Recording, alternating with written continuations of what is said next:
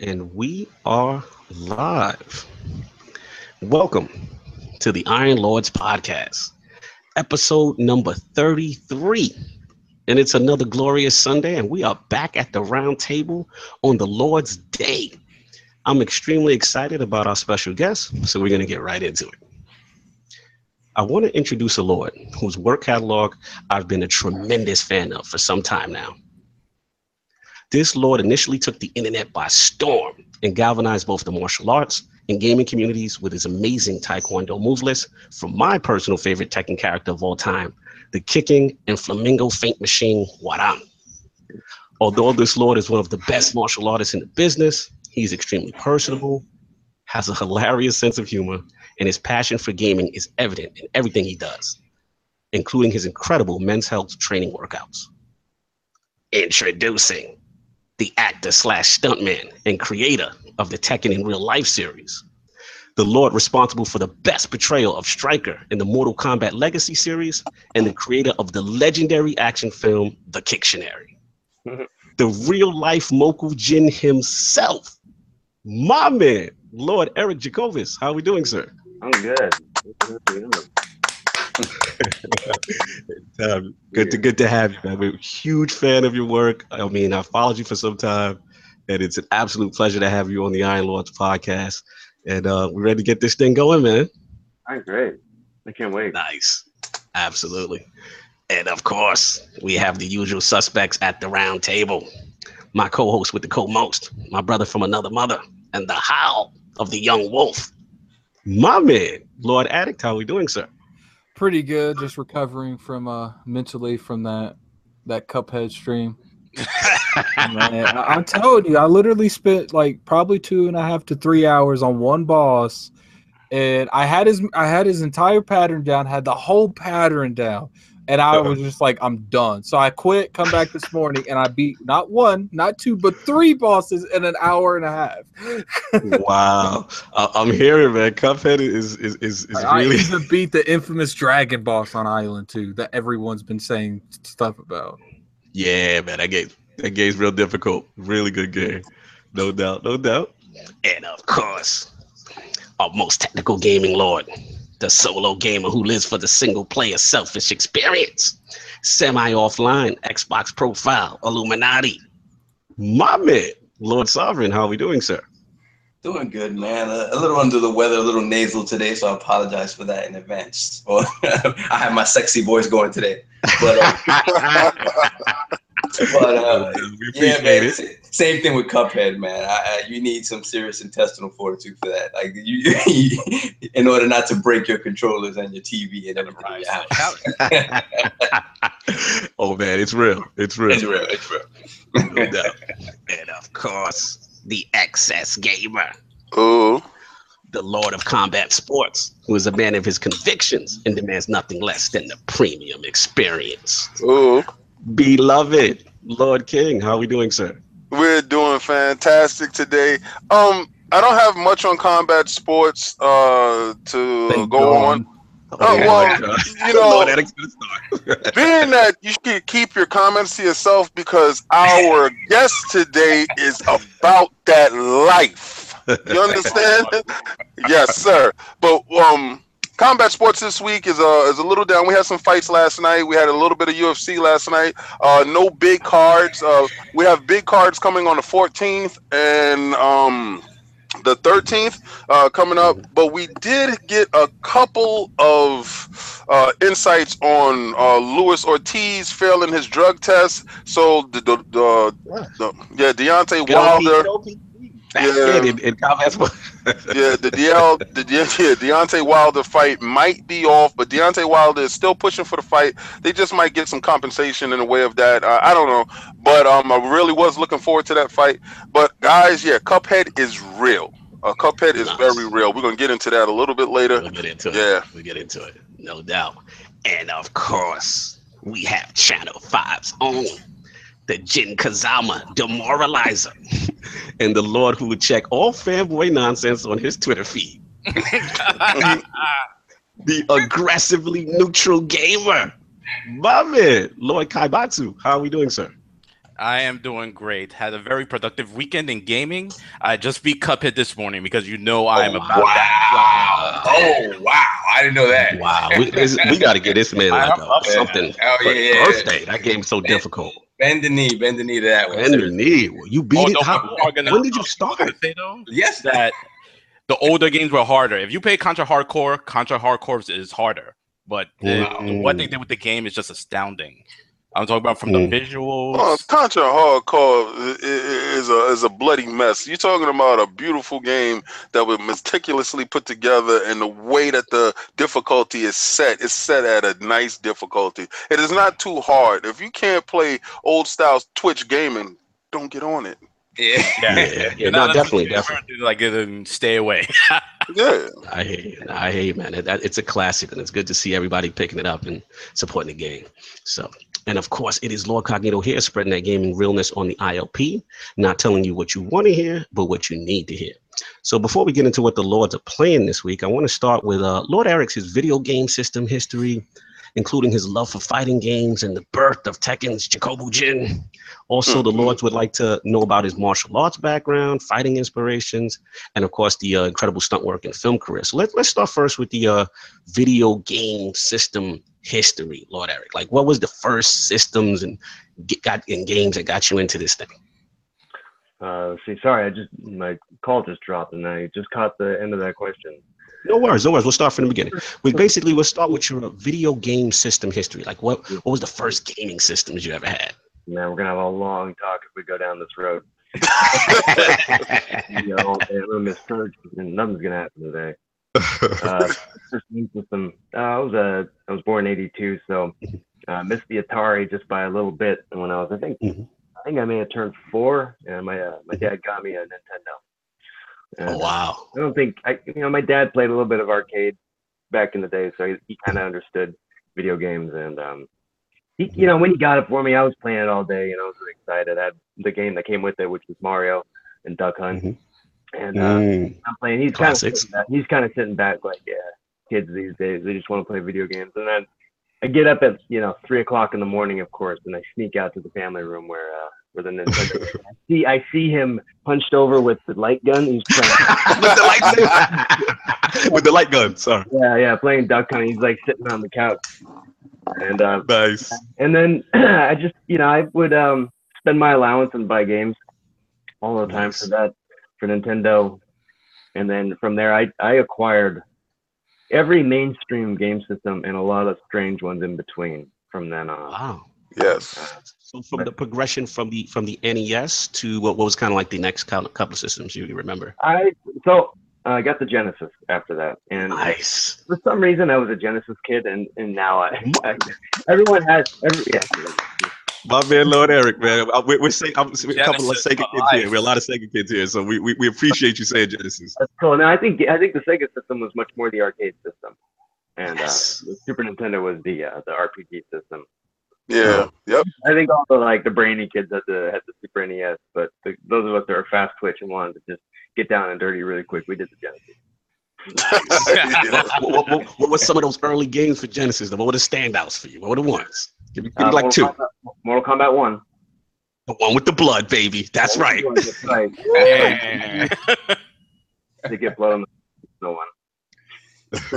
Nice. That's what's up. That was a huge one. And Splatterhouse 2 was my other one. Oh yes. There we go. I actually got a little bit of history with me right here. I'm just gonna pull it out. Oh, pull it out. Here we go. That exclusive on Iron Lord from Lord Eric. I don't have many of these anymore, but I did keep this one.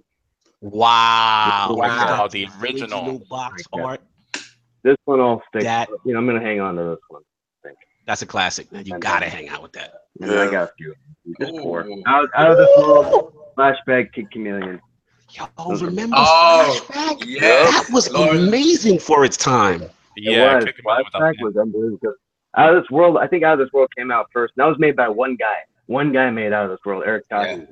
Yeah, I remember that one. This game right here, let me tell you right now, you're plugging heartstrings because Out of This World, that game. They just released it again for PC too. can get Yes. on Steam, And I believe Xbox Live, and they also put it back out. And that game to me was so amazing for its time. You know what I'm saying? Even when you start and you beat the alien, he's like, Max Aruma. Yeah. Nice, man. That's cool. That's cool. So the video game system history is pretty epic. That is very cool. So what about as far as now, I know you said Mortal Kombat. So what about like transition that into what people most know you for? Obviously is your Tekken move list. So tell me about from the fighting game aspects, how your love of the fighting games, like how did that progress? Which fighting games? Yeah, so a bunch of us, we were a bunch of Sega kids. So we bought 32X. I had a Sega CD too. That was kind of you're my kind of guy. Let's go. That's my favorite system of all time, by the way. Premium, baby. Really? So, hold on, sorry, I got to do this again. Premium. I love it. But I got one thing to ask in regards to that, though. The one reason that game system is number one for me is because game called That's why. This is the one I bought for $10. Nice. Yes. I have to ask one thing. I didn't even know he had the Sega CD. I got to ask him. Does he have Eternal Champions for the Sega CD? One of the best fighting games out there. I've loved that one. I sold it. Come on, Eternal Champions. Now I know you still got Selfie. I got Selfie somewhere else. It's not here. Nice. I had so many games. I must have had like 3,000 games at one point. Seriously, it was a problem. You are a veteran, sir. You are definitely your stripes are being earned right now. A lot of respect, a lot of salute. We're bending the knee here at the round table for you for that. Yeah, so that was an obsessive collecting habit that I had. But so anyway, back to fighting games. A lot of us were Saturn kids and Sega kids. We were Virtua Fighter kids, and the local arcade carried Virtua Fighter. And I love Virtua Fighter, but I'm sorry, when Tekken came out, Virtua Fighter took such a back seat to that game, man, because Tekken really took the crown, because you had 16 characters that were pretty unique. And, Absolutely. I mean, the thing about too was just how the realism, right, and how it portrayed martial arts. I felt more than any other game. Exactly. And Virtua Fighter kind of caught up later on, but took a while. I thought what really separated it was the fact that you had, left punch, right punch, left kick, kick. That's exactly it. That's what made it accessible to everybody, and it was easy to get your head around the fact that the button instead of just punch, kick, block. Like punch, kick, block is so ambiguous, but left punch, right punch, the way you string punches together. Listen, I'm a combat fan, love them. All right, Lord Cognito is going to tell you, we have this thing called Channel 5. The reason why we're called Channel 5 is because every Saturday, we'll get the old John Woo films, Master Ma films, and we will sit down. Yes. And we would do, I don't know, from 3 o'clock to 12 o'clock midnight. We go get 3 karate films and we watch it. We all chip in, we pick it up, we sit there, we watch it until we found out something that went down in there. But you're also gonna help us with this one. We're gonna leave that alone until we get to your segment with it. But we are astute fans of old fighting history. So we are so happy to have you here today. Trust me, when I saw that you were coming on, I was happy. I was scared this week when he said I didn't hear from him. I didn't know the Twitter thing. So yes, I'm very happy. Sorry. No, it's all good, man. Basically, what Lord King was also implying was that we'll get back to his one point that he was implying in reference to when we seen the martial arts represented and how beautifully these guys kicked. I was a huge John Liu fan, right? And oh wow, okay. Yeah, like I go back, right? So that was my guy. And I remember movies like The Secret Rivals, him, Tan Tao Lang, all these guys, these great kickers, Wang Jiang Li. And we were just so amazed. They were gods to us, right, at that age. So when we saw, like, finally, as you get older and your eyes get a little better and you start to realize that not only these guys are great, but the only thing you realize, like, wait a minute, when they did the backflip and the triple tuck and all that stuff, that wasn't them. It was the stand-ins. They actually lost some weight and they lost some height. And I said, look at that right there. And we were so afraid for our own guys. Like, our own guys, we were like, nah, my guy doesn't do that. He does all that stuff. So explain to us, Lord Eric, about that, like, just real quickly about that, like the stunt culture in those like 70s karate / kung fu flicks. Oh wow, where do I start? I mean, you're talking about John Liu. John Liu is he's kind of a prodigy he was born in Japan, actually. I was just researching him. He's actually Japanese born. And you know, he was coming up in a time when kicking was really taking off. And I've been doing a lot of research about this recently and looking up what kicking in film looked like before Bruce Lee, because there was none. There actually wasn't much at all. I looked a lot and there was nothing going on. And you know, the culture at the time, he really popularized it because of his interactions with Chuck Norris and a lot of what he did in America. Chuck Norris came back from Korea because he had picked up Tang Soo Do in Korea. He kind of brought kickboxing back to America, made that really popular in the karate circuit. And when he met Bruce Lee said, "Oh, why don't I kick above the head?" And Bruce Lee picked it up within 2 years. The two of them trained together a bunch. And then next thing you know, in 1971, The Big Boss comes out, and the kicking culture suddenly just explodes. Kicking becomes extremely marketable, and like nothing really beat kicking out until MMA came around. And even still, people still are doing kicks. Kicks are still kind of the hot thing, and tricking and all that. But just, you know, to think of it, 35 years worth of that kind of legacy. John Liu really kind of carried the torch in the late 70s because he was, you know, Tan Tai Liang's student. And there were all these productions going on with, you know, Hong Kong, Korea, Taiwan, a little bit of Japan, and he was the right leg master. Absolutely. Thanks for educating us, man. That was definitely an idol of mine, and definitely cool to talk about. So let's get back to you. I know we went a little off track, but I wanted to go. So personally, like as far as your martial arts background, like what are the arts that you specifically specialize in, and also like some personal fighting inspirations as well. I started martial arts pretty late in life, when I was about 20 actually. Oh, wow. I really got into it because I wanted to do stunts. Because I wanted to create fight scenes. And I had done a little bit as a kid, but I was more of a weightlifter throughout my high school years and into college.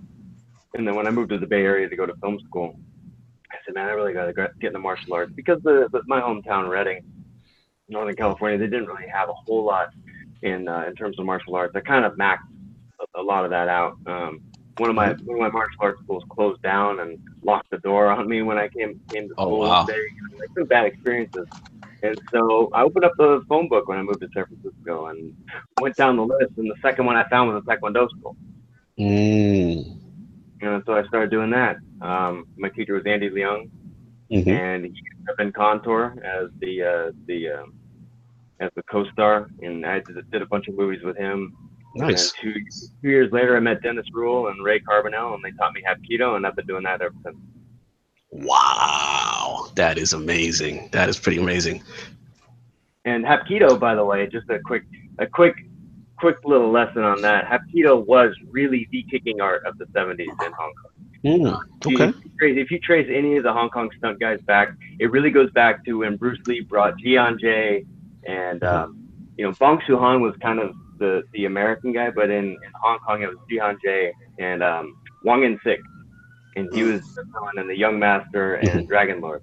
And Sammo Hung put all of his buddies, all of his brothers, like Jackie Chan, Yu, they all went through Hapkido. A guy named Kim Jin Pao, I think his name was, and they learned Hapkido. Their kicks are very Hapkido, and they don't do Taekwondo; they do Hapkido kicks. So I feel, I love Taekwondo. I'm very proud to kind of carry in the Hapkido lineage too. Nice. Yeah, I mean, it's pretty amazing what you do. So transitioning that into like the whole Tekken move lists and how that whole transpired, because that's what kind of made you like, you broke the internet when those things came out. Like I remember seeing, I'm like, who is this guy? So tell me, like, what was the idea behind that and getting that started? I think the Kictionary was where it started, and that was the 200 kicks. And I just, I saw this video where a guy put together, I think it was maybe 50 judo moves. Mm-hmm. And he did something similar where he just put the name at the bottom and it just went through 50 judo moves in 30 seconds or something like that. I was surprised that nobody had done that with kicks. The only person who had ever really done it was Hwang Jung-lee. And there was a movie called The Art of Contact Kicking that he did. Yep. It was, a feature-length film where he just goes through every kick and how to do them. All the like basic 8 Taekwondo kicks and every variation of those kicks. Gotcha. And just surprised nobody had ever done something like that again. With all of the updates, there's so many new kicks that have come out since then that people have innovated upon Hwang Jung-lee's kicking, because he was really the master and really. Yes, he was. Yes, he was. No, I had to learn. My friend, I was a fan of John Liu, but Lord King was a Hwang Jung-lee. We affectionately call him Master War. The Master War. He was amazing. When they did Secret Rivals, because they shot that in Korea, and the Vietnam War had just ended, and that was 1976 when they shot Secret Rivals, I think, or 75. And Hwang Jung-lee, he was in the Korean War, man. That guy was a badass. And when he hired that guy, they knew that they had someone pretty special. He just outkicked everybody in that movie. Yes. And so I think a lot of us were inspired by that guy. And the Kictionary was a little bit of an homage to him, although it was much more like a little bit flashier, right? I wasn't going to do it with a karate gi with like a British narrator in the background. That was Roy Horan doing it, and nice. And then from that, because I found a lot of the kicks in video games too. I was taking inspiration from anywhere I can, because I was really trying to get to 200 at a certain point, and I found a couple Street Fighter kicks and maybe a couple Tekken kicks, and so released the Kictionary, and that did really well. And then I was looking at doing a second one. And I was in China at the time, working on a film called Heart of a Champion, and I started putting together a second kicking Kictionary when I was at a gym. I would just work on it every day, try and pick a couple new kicks to try. And I just started looking at Tekken. I just started watching every Tekken move. And then I thought, well, what if I just did this entire move list? And has anybody ever done that? And I looked online, and nobody had done it. And I thought, this is a weird idea, but since nobody's done it, and it seems kind of obvious, suddenly it was obvious that I had to do it. So when I came home from China, I went to the garage, and I just spent hours and days in the garage working on Hwarang and Lei Wulong, and my wife would come in and say, "What are you doing again?" Making history, woman. Yeah, I didn't know how to answer because it was kind of weird. I was like, "Oh, it's a video game, and I'm doing this with the video." There was some like, I don't want to call it a higher calling, but that's what it seemed like, I just had to do it. Definitely. Absolutely. Yeah. And then when I did it, it was like, wow, that took off real quick. I went from 20,000 subscribers to 80,000 pretty quick. That was that. You broke the internet, sir. But it's how I've been getting so many jobs too, because good for you. Absolutely. That's great, man. I mean, when we saw it was amazing. Now, I know Lord Kaibatsu had a question. One query question is, first of all, how you did the move list was really cool. And then even when you had the animations for the, like high, middle, low, as far as the hit detection. But you always have to ask you, because you always throw you a little bit of humor in these move lists. So Lord Kaibatsu wants to know about the cat. Yeah, that cat is hilarious. Awesome. Now, the first couple ones, I don't have a cat in there. And but then I think later along I had a cat come in, and so I was just doing it when I would work out in the garage. One of our two cats would walk in the middle of the shot sometimes. Get out of here! What are you doing? And then finally, I just kind of played around with one. I did some moves on the cat, and I threw it in there. And then when you put a cat in a video, it breaks the internet. But you always had to have the cat doing some god body stuff, which was hilarious. Yeah, exactly. And then everyone, the commenters are great. They would always they love the cat, and they say cat needs to be nerfed. And so I start coming. The cat needs nerfed. The cat blows up the world every time, and it's like the cat is also always like the ultimate. The cat's too OP, they say every time. Oh my god, that's cool. It was really because the commenters responded so well to the cat that I started kind of coming up with in jokes with them, and that's how the cat came around. Awesome. Yeah, your humor definitely shows in that. It's pretty amazing. Nice. Cool. So also we want to talk about like pretty much your stunt work. I know you said like you started also with that. I know you got into martial arts late, but you got into the kind of caught the bug for the stunt craze. And I also want to talk about your indie film career and all things that you got jumping off to. So let's start off with the stunt work. Like what got you into that? Like what possessed you to do that? I was a vaudeville kid. I watched a lot of Buster Keaton when I was a kid, a lot of Charlie Chaplin. And I like how these guys really use their bodies to tell stories. And you can see Jackie Chan sort of take inspiration from that when he made martial art movies, which was really kind of crazy because everyone was trying to make him into the next Bruce Lee in the late 70s. And it just wasn't really happening. And I think that Jackie, being where he came from, he was an only child, somewhat of an only child, didn't really come from a place of angst. I think the way that Bruce Lee did. Growing up in Seattle and San Francisco, I think, Jackie Chan was a very different kind of person than Bruce Lee was. Yes. And I think that's why he flocked to the physical comedy. And there are just certain kinds of people that are really into that. And then there's certain kinds of people who are the Bruce Lee type and the Sammo Hung type. And the people that want to win fights with technicality versus the people that want to win fights with some kind of gag or some kind of, sometimes even just like a smart, witty element. And that was the Jackie Chan thing. And when I saw Jackie Chan, and I saw him late in life because, again, we just didn't really have much going on in my hometown. Rumble in the Bronx was the first Jackie Chan movie I saw. And I got kind of addicted to him. And I managed, even before the internet, I managed to find all of his movies. Not all of them, but I managed to find Drunken Master 2 at one point. And that's when I kind of knew I really, really, really want to do something like this because he's using his body not just comedically, but he's just doing interesting, cool stuff. It's really fast and it's hectic and it's confusing, and really wanted to do that. And so I just said, nice. I'm just going to do it because at some point I was reviewing movies for a while too because I had a website. I would review Hong Kong movies and I would just review the action. Wouldn't review the story or anything. I reviewed 500 movies, and after reviewing that movie, I think I understood how to fight things. And so we just went out and started shooting fight scenes. We did this every week. In 2001, we shot a movie every weekend. We had like 35 short films at the end of 2001. My team and I, we called it the Stunt People. And we were making movies all the time. And I was a tech kid, so I could edit the movie, but I also wanted to perform. I would get a camera guy. I would be camera guy, and then you'd be camera guy. We'd do everything. Nice. Everyone would do everything. We'd wear every hat. Nice, man. That's pretty cool. That's how it started. And then, I wasn't getting too serious about it for a long time because I was in the Bay Area. So I didn't really get heavily involved in like the Hollywood stunt scene until 2012 or so. And, and at the end of, I think it was at the end of 2012 that I got called to Mortal Kombat Legacy. That's when the legendary striker role. Yeah. Also, one of your idols was on that, Mr. Dacascos from. Yeah, that was one of the coolest parts, working with Dacascos and Casper Van Dien too. Nice. To the rest of the Iron Lords, Lord Kaibatsu, Lord Sov. That's what's that movie? Only the Strong with the Panana way. Remember that?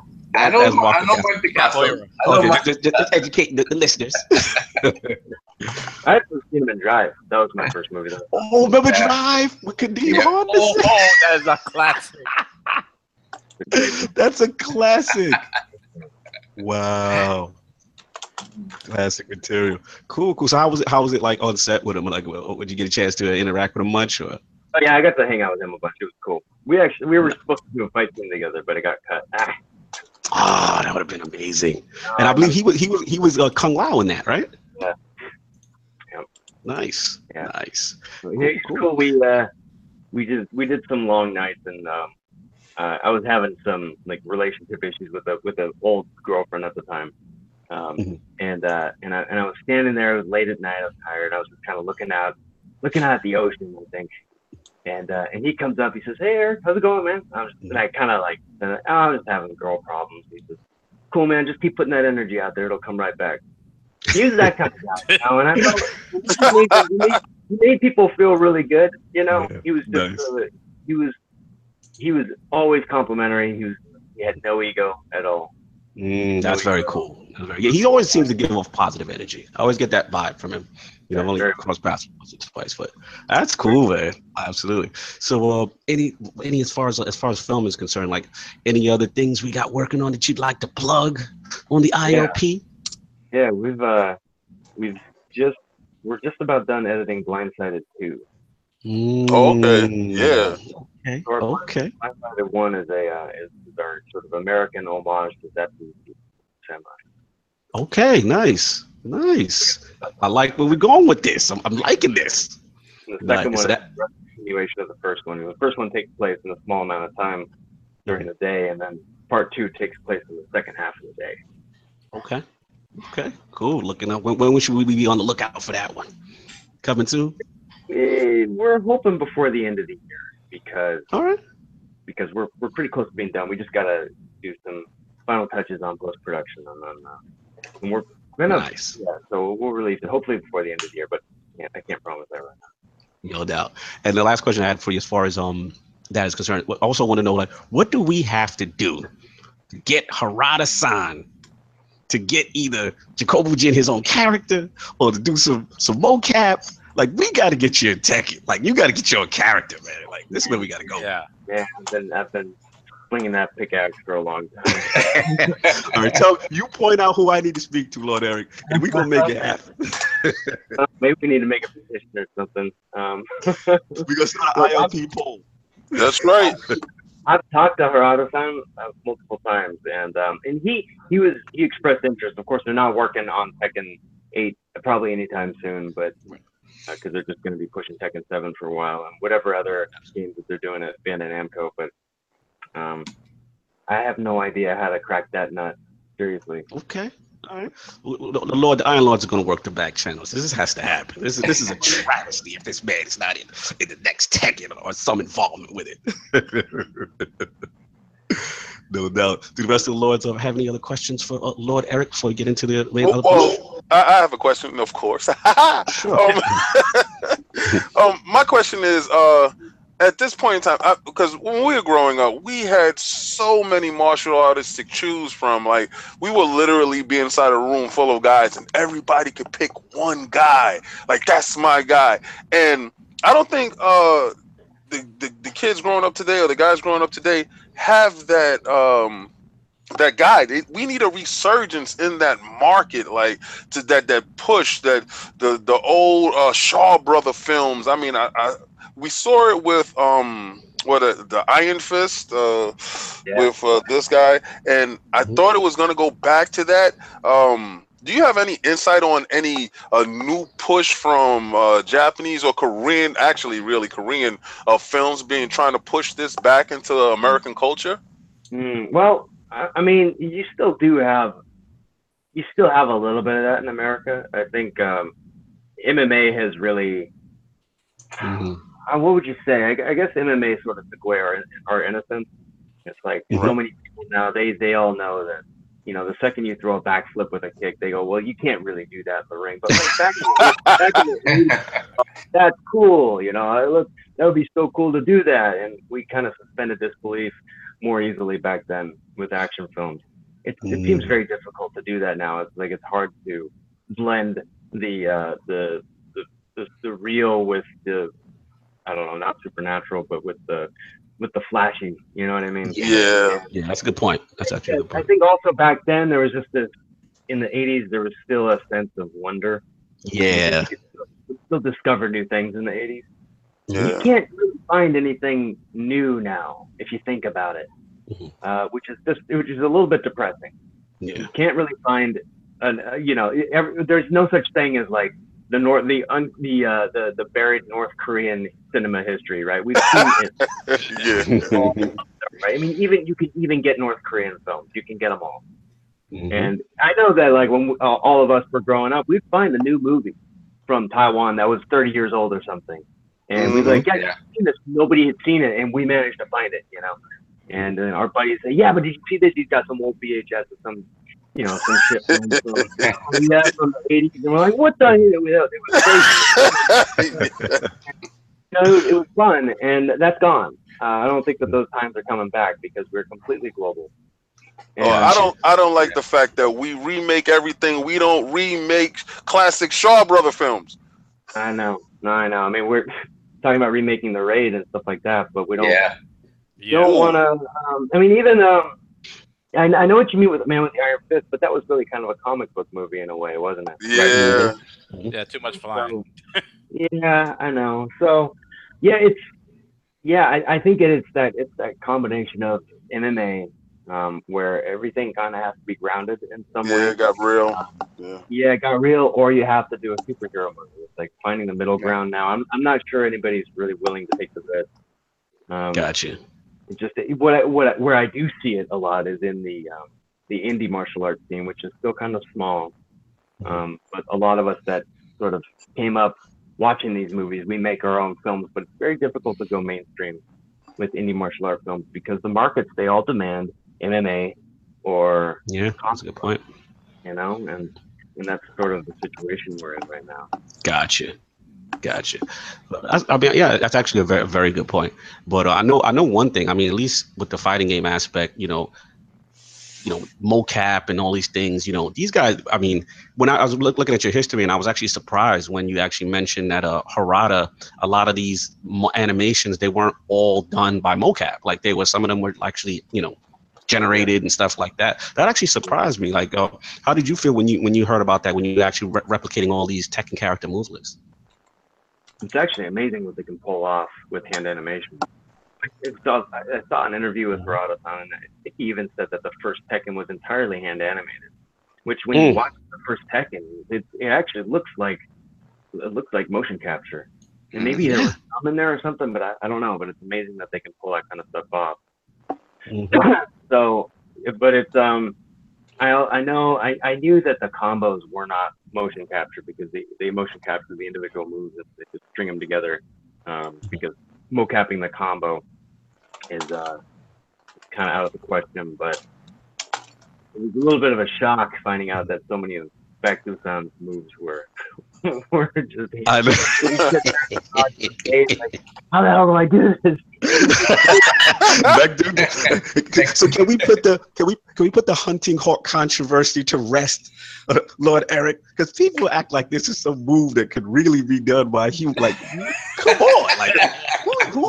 How dare they accuse you of that? Like, no, that's insane. That's insane. So Hwarang Hunting Hawk, doable, right? You can do it, and I managed to pull it off against the table. But Baek-doo-san, no. Can't do it. But I think you really do need you need rockets on your feet to do that. Exactly. Educate these guys. No, it's not humanly possible. Just back those songs. His is not humanly possible. Yeah. And I consider that an open challenge, by the way. If somebody wants to do that, prove me wrong. We got a bend the knee segment. Yeah, Lord Eric bend the knee segment. If you can do that, Baek-doo-san, Hunting Hawk, he challenges you. All these guys that comment, they're like, "Man, dude, where's the Hunting Hawk?" And back to I always say, "Man, do it. Show me." I dare you. You got an iPhone. This man's going to be in Sid one day because someone took that. He was like, "He told me to." Someone killed him. Real quick, Lord Eric, your favorite Tekken character or characters? Leo Long. Ooh. Yeah. So he's got to be heartbroken right now. No, he's not in Tekken 7. Yeah, so far. What stances? You did that Phoenix stance with Cream. What were the stances? What was the flows? Talk to me. I would go, so I would do, oh man, I'm actually bringing up Tekken Tag.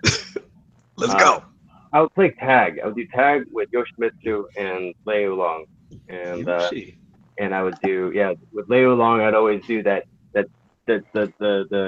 I'd do the down back left kick. And okay. Jump into the snake. That would bring me in the snake. and then I do like the free right punches the snake on the ground, and then I do the LR. I'll do that. Oh, okay. All that way. So nice. That was really good. Yo, you were very good. You talking real technical talk now. What's interesting though is that what blew you up was not necessarily Lei. So it was Hwoarang. So which was my favorite character. So tell me like how did that? It was just because you didn't see anyone doing his move list, or just his move list was just more flashy, appealing. You felt to represent. The reason I started, actually, that was the first one that I did was Hwoarang, and that was because I got that kicking tree target thing that's in those videos.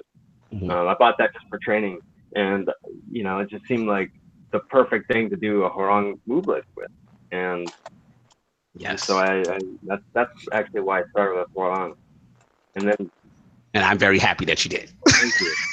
I just redid his too, because I didn't do the full move list. Yeah, sorry. So I decided, I'll just do the full thing, which took forever. It was really difficult. I was happy with the redone. I retweeted your remake of the Tekken 7 move list because I was appreciative because I'm a fan of Flamingo Stance. And you had it in it for this one, and I was like, yes, he's got Flamingo. I'm good now. I'm satisfied. Cool. All right. So before we move on over that, any other question by the Lord before we get into the show? I wanted to kind of get into some things. Also, I have to commend you specifically on the Bob move list. Ever since Bob debuted, I was like, there is no way anybody can actually fight like this. I'm like, if you're a fat guy, the most you're gonna fight like is like Sammo Hung. But then you did the actual move list with the flips, with the rolls, and all of that, and actually making it looking hot. I was like, oh my god, it was insane. So I got to commend you for that. And also, started doing the Bob move list with a pillow in my stomach. You created a fat. Yes, he did. I never released it, so I'm gonna have to put that out at some point. You gotta put that out. It's hilarious. But the question I really wanted to bring up to you, since you're a heavy martial artist, and as people who've been playing the Tekken series, you've noticed that the Tekken series over the years, the styles have gotten a little bit more extreme and non-believable. And we kind of come to the point is like, what other styles could they actually put in Tekken? The only one I have on my mind currently right now is Monkey style. But other than that, I'm out of ideas. Like, what do you think with your experience? So interestingly, they put out this Josie character, a Filipina character, but she just took Bruce's move list and put it there. It's kind of surprising. Like, you would think that they would put like, I mean, I know that it's not really kosher to put weapons into Tekken, but you can do some kind of Kali Eskrima that's empty-handed. I would think that they would try something like that. You know what I mean? That would be kind of cool. I think it's pretty obvious now that Wing Chun is making a big comeback because of what Ip Man. Yeah, he did something like that. I don't know how you would, but I'm sure that you could take the Ip Man move list now and make it into a character. Ip Man, you know what I mean? That'd be very counter heavy. Yeah, exactly. Yeah, just like the rapid punches. I mean, I think that'd be pretty hot if they did that. Absolutely. I think maybe there's no jujitsu yet, really, aside from a little bit of Nina. But in King, but can you imagine how frustrating that would be to put jujitsu back in? I don't know. It's funny you say that because that's why I gravitated towards Craig Marduk, because I thought they were going to try to attempt that, fully with him, with the mount stance and stuff like that. Lord Attic, you had something you wanted to say about jiu-jitsu? I'm all for making a character that annoys people. like I don't play head-to-head fighters, but I know people get upset with like grabs on head-to-head fighters. Imagine like a character that only does that. That's how I played Craig Marduk. It's all about getting to the ground. Yeah, keep that guy off of you. Lord Cognito made people afraid to get on the ground. It's like this guy wrestling people. Him and King. Oh God. Yes, sir. These guys was our resident King master. I was Craig Marduk and Hwoarang. I'm Eddie Gordo. I'm the guy that you hate. Actually, when he's Tiger. Excuse me. That's a good question, though. That's a good segue. Eddie Gordo's move list. We haven't seen that yet, Lord Eric. Man, don't. Capoeira. Man, I can't do capoeira. But really, God, I don't know how I'm gonna pull that off. I'm hoping that like this just stops being popular by then. They stop asking you. Not after today. Yeah. They just go to the pull the I don't see any comment related to asking me. No, every video there's like 15, 20 people that ask about Eddie Gordo. It's like, yeah, soon, eventually. You know what you could do, right? You know what to call He's gonna wait till he gets old enough where he physically am not even capable of doing anymore. Dude, I'm too old now. No. What he could do is he could get a co-host, and they could have a segment. It'd be awesome. The co-host is Mark DeCascos.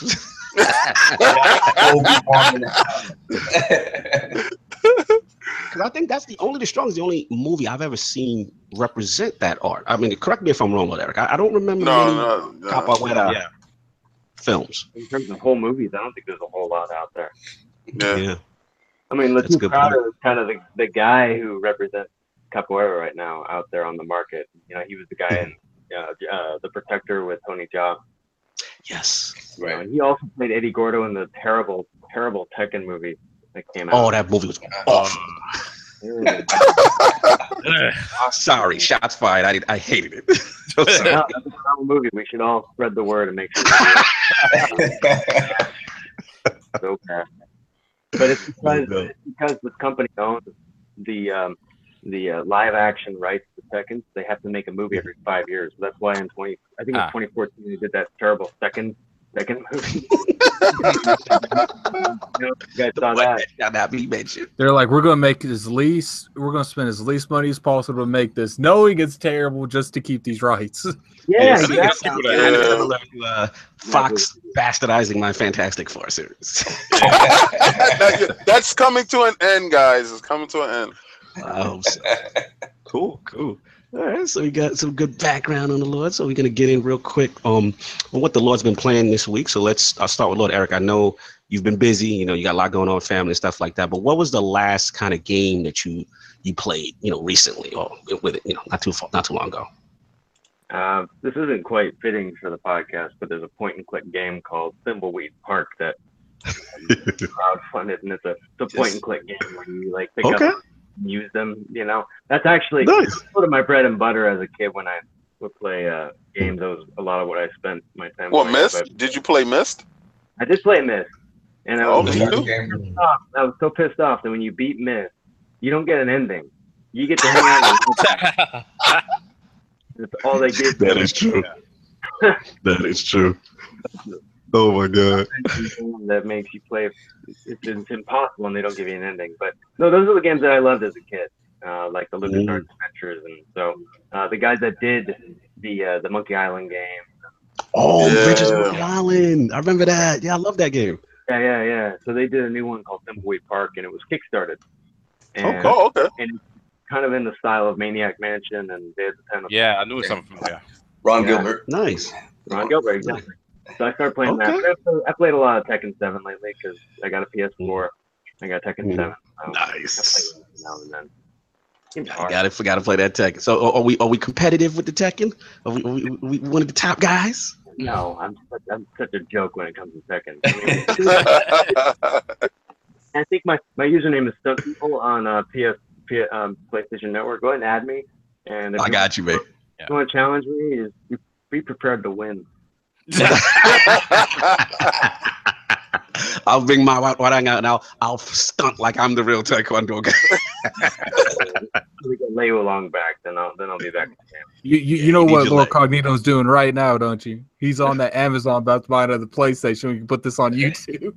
Listen, he can buy mine out of the basement. That's the only time I'm going to get a chance to beat Lord Eric in combat sports. So I got to take my advantage. No doubt. All right, so let's get over to Lord Attic. What have you been playing this week? Cuphead and Destiny. And I played the Fortnite thing. I don't know if we're going to talk about that. But I could kind of see why, they a little upset because now I don't really want to play PUBG anymore. We're going to talk about it. We're going to get into that. That's one of our topics. We'll get into it. No doubt. Of course. What's up? What have you been playing this week? I've been playing some Destiny, getting my power level up. So I'm at 290 finally. So I'm ready for this latest Nightfall. And then for you guys to help me out with this raid and get my budget. Wow, I'm impressed. So I've been playing that. I've been playing some Cuphead.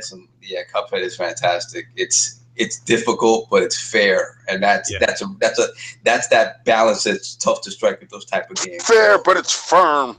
And if you die, it's your fault. Yep. Yeah, it's your fault, no doubt. And besides that, the Switch, man. Switch had 18 games come out this past week. So literally 18 games, and a lot of them are shovelware. But then you have some good ones. Don't you say a lot of them were shovelware? 95% of all of them was crapware. Here we go. Lord King's racism against I am so glad. If it wasn't for Lord King, I'd have to deal with this Switch praise every week. Yo, you guys make no sense. Yeah, you go out of your way. Not gonna put the Switch. Exactly. Yo, I'm not going out of my way to anything. You're going out of your way to tell us that 18 games came out, and I'm going to tell you that 95% of that 18. What came out of my mouth right after that? I said, "There's a good one." You should have started. You should have prefaced it with 18 crapware games came out. Oh my God. Lord Eric, are you interested in the Switch in any capacity? I'm sorry, second. I said, Lord, are you interested in the Nintendo Switch in any capacity? Have you seen it, or there's something that doesn't interest you? No, it seems cool because you've got like those two little switches and you can use your hands and move. Mm-hmm. Yeah, that seems cool. But I mean, if it goes like Wii, then they're going to be, 5 first-party titles and then 150 shitty shovelware That was Wii's MO. That's not the Here we go. I got you. I hear you. Fair points. I hear what you're saying. Yeah, definitely. That there's some arguments towards the strip as far as the shovelware titles and stuff like that. But there's also some great quality titles as well. Mm-hmm. So let's continue with the Lords of Playing. So that was it, Lord Sarv, as far as that was it. Cool. Lord King, what have you been playing this week? Oh, Destiny. I finished the raid twice and did the Prestige Nightfall and the regular Nightfall. I'm working on my third character now, which will be a hunter, because I found out this infinite super that you can do with this new exotic boots. So I'm definitely training my character that way. Then I'm going to delete one of my warlocks to make a Titan. Start him from the ground up so I can have all three represented. But New Monarchy, that's one of my factions. Dead Orbit is one of my factions. And I'm getting this third character up so I can put him in, Future War Call. Yeah, and playing Cuphead. I started Cuphead yesterday officially. The first night I touched it, I wanted to see because I couldn't believe it was real. I'm like, I had to see it on my television. Then I tweeted that out, that it was on my television.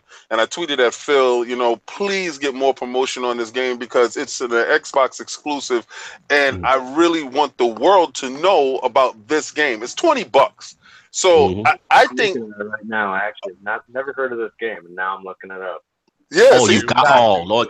Let me tell you, Lord Eric, it's right up your alley. It's perfect for him. It's right up your alley too. It's classic, like 19. What era would you say that is, Lord King Lorsoff? That's the 50s. 20s. Like that's like the 20s style. Yeah, the 20s, 50s. Yeah. It's all hand-drawn, Lord Eric. Like both of the guys that worked on the game, didn't they lose their jobs? We're gonna get into Cuphead again. Yeah, we're gonna get into Cuphead. Yeah.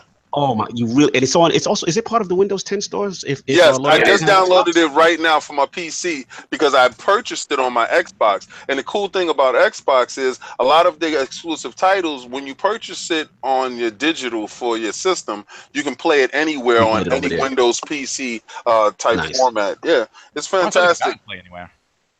So yeah, I just downloaded it, but I really want this game to be pushed more because. For $20, if you own an Xbox and you're in the know or you're not in the know, you should have it. No, that's my selfish promo for the game because everybody in the chat should have it. So that's me going to the chat. That's all. No doubt. So Lord Kaibatsu, what have you been playing? I'm assuming Cuphead. That's a given. Also, the usual Destiny was able to get the faction rallies, get that going on. You know, Latte War Call. You know how I roll. Oh my God, we're gonna get into faction rallies. We'll get into that. Also, since probably nobody else besides me and Brian would probably be saying it, I was playing my Switch on my lunch breaks. Right now, I'm feeling the Steam World Dig 2. That is an outstanding. Yeah, it's a fantastic game. Basically, I've heard about it. What did you just say? What was the name of that game? Steam World Dig 2. What you said? What again? Steam World Dig 2. Like okay. Steam World. I thought you said something else. But this is where you're showing. This is where you're showing the fact that you all this premium gamer stuff. There's a lot of all this stuff coming to Steam too. I don't see you playing it. So shots fired. Exactly. But here's my argument for this. just to get my point out there. The thing is, the Steam World Dig 2 is an indie game that I would love to play. But the thing is, you can get it on the Xbox. You can get it on the PlayStation 4. But the thing is, if I'm going to put Steam World Dig 2 versus Destiny 2, what am I going to play? Exactly. Destiny 2. Which is where the Switch finds the happy medium to play those indies because it's portable and you're on the go. And especially like a guy like Eric, he's making movies, he's on the go. Sometimes he doesn't have time to be at home in front of his big PS4 and the big TV. The Switch, you could fit in those indies. That's where the Switch comes in. The funny thing is that's the argument that we all have. Even King, even Addict, they have the same argument. But they left it. No, I don't hate the system. I like the system. I don't hate it. I'm just telling you, just like look, everybody else has been saying, don't shovel me. Here's my issue. I understand. Look, I bought this for first party, okay? And like people be coming at me when I'm like, dude, like until Mario Odyssey, until like Rabbids come out, I got nothing to play. And then people, especially Lord Cognito, was like, you're a first party guy, Lord Cognito, he's like, you got plenty to play. I'm like, maybe you do. But let's be fair, a lot of people were not playing the Wii U games. Like every single Wii U release on the Switch, I'm like, I never played this. Oh, this joint is hot. Wait. What's Wii U? What are you talking about? What is Wii U? Shots fired. Lord Eric, bringing the kicks early. It was an extra controller for the Wii. I enjoyed my Wii, but. I hear you. I wasn't with the Wii U either. I wasn't with the Wii U. I hear you. Exactly. But we got a little sidetracked. Let's get this show going. Go a little left. But yeah, as far as me, it's been as far as on the Xbox, it's been Destiny 2, playing a ton of it, getting the raid done, doing all that stuff. As far as the Switch, it's still NBA 2K18. Oh my gosh, I've been playing that to death. Just love it.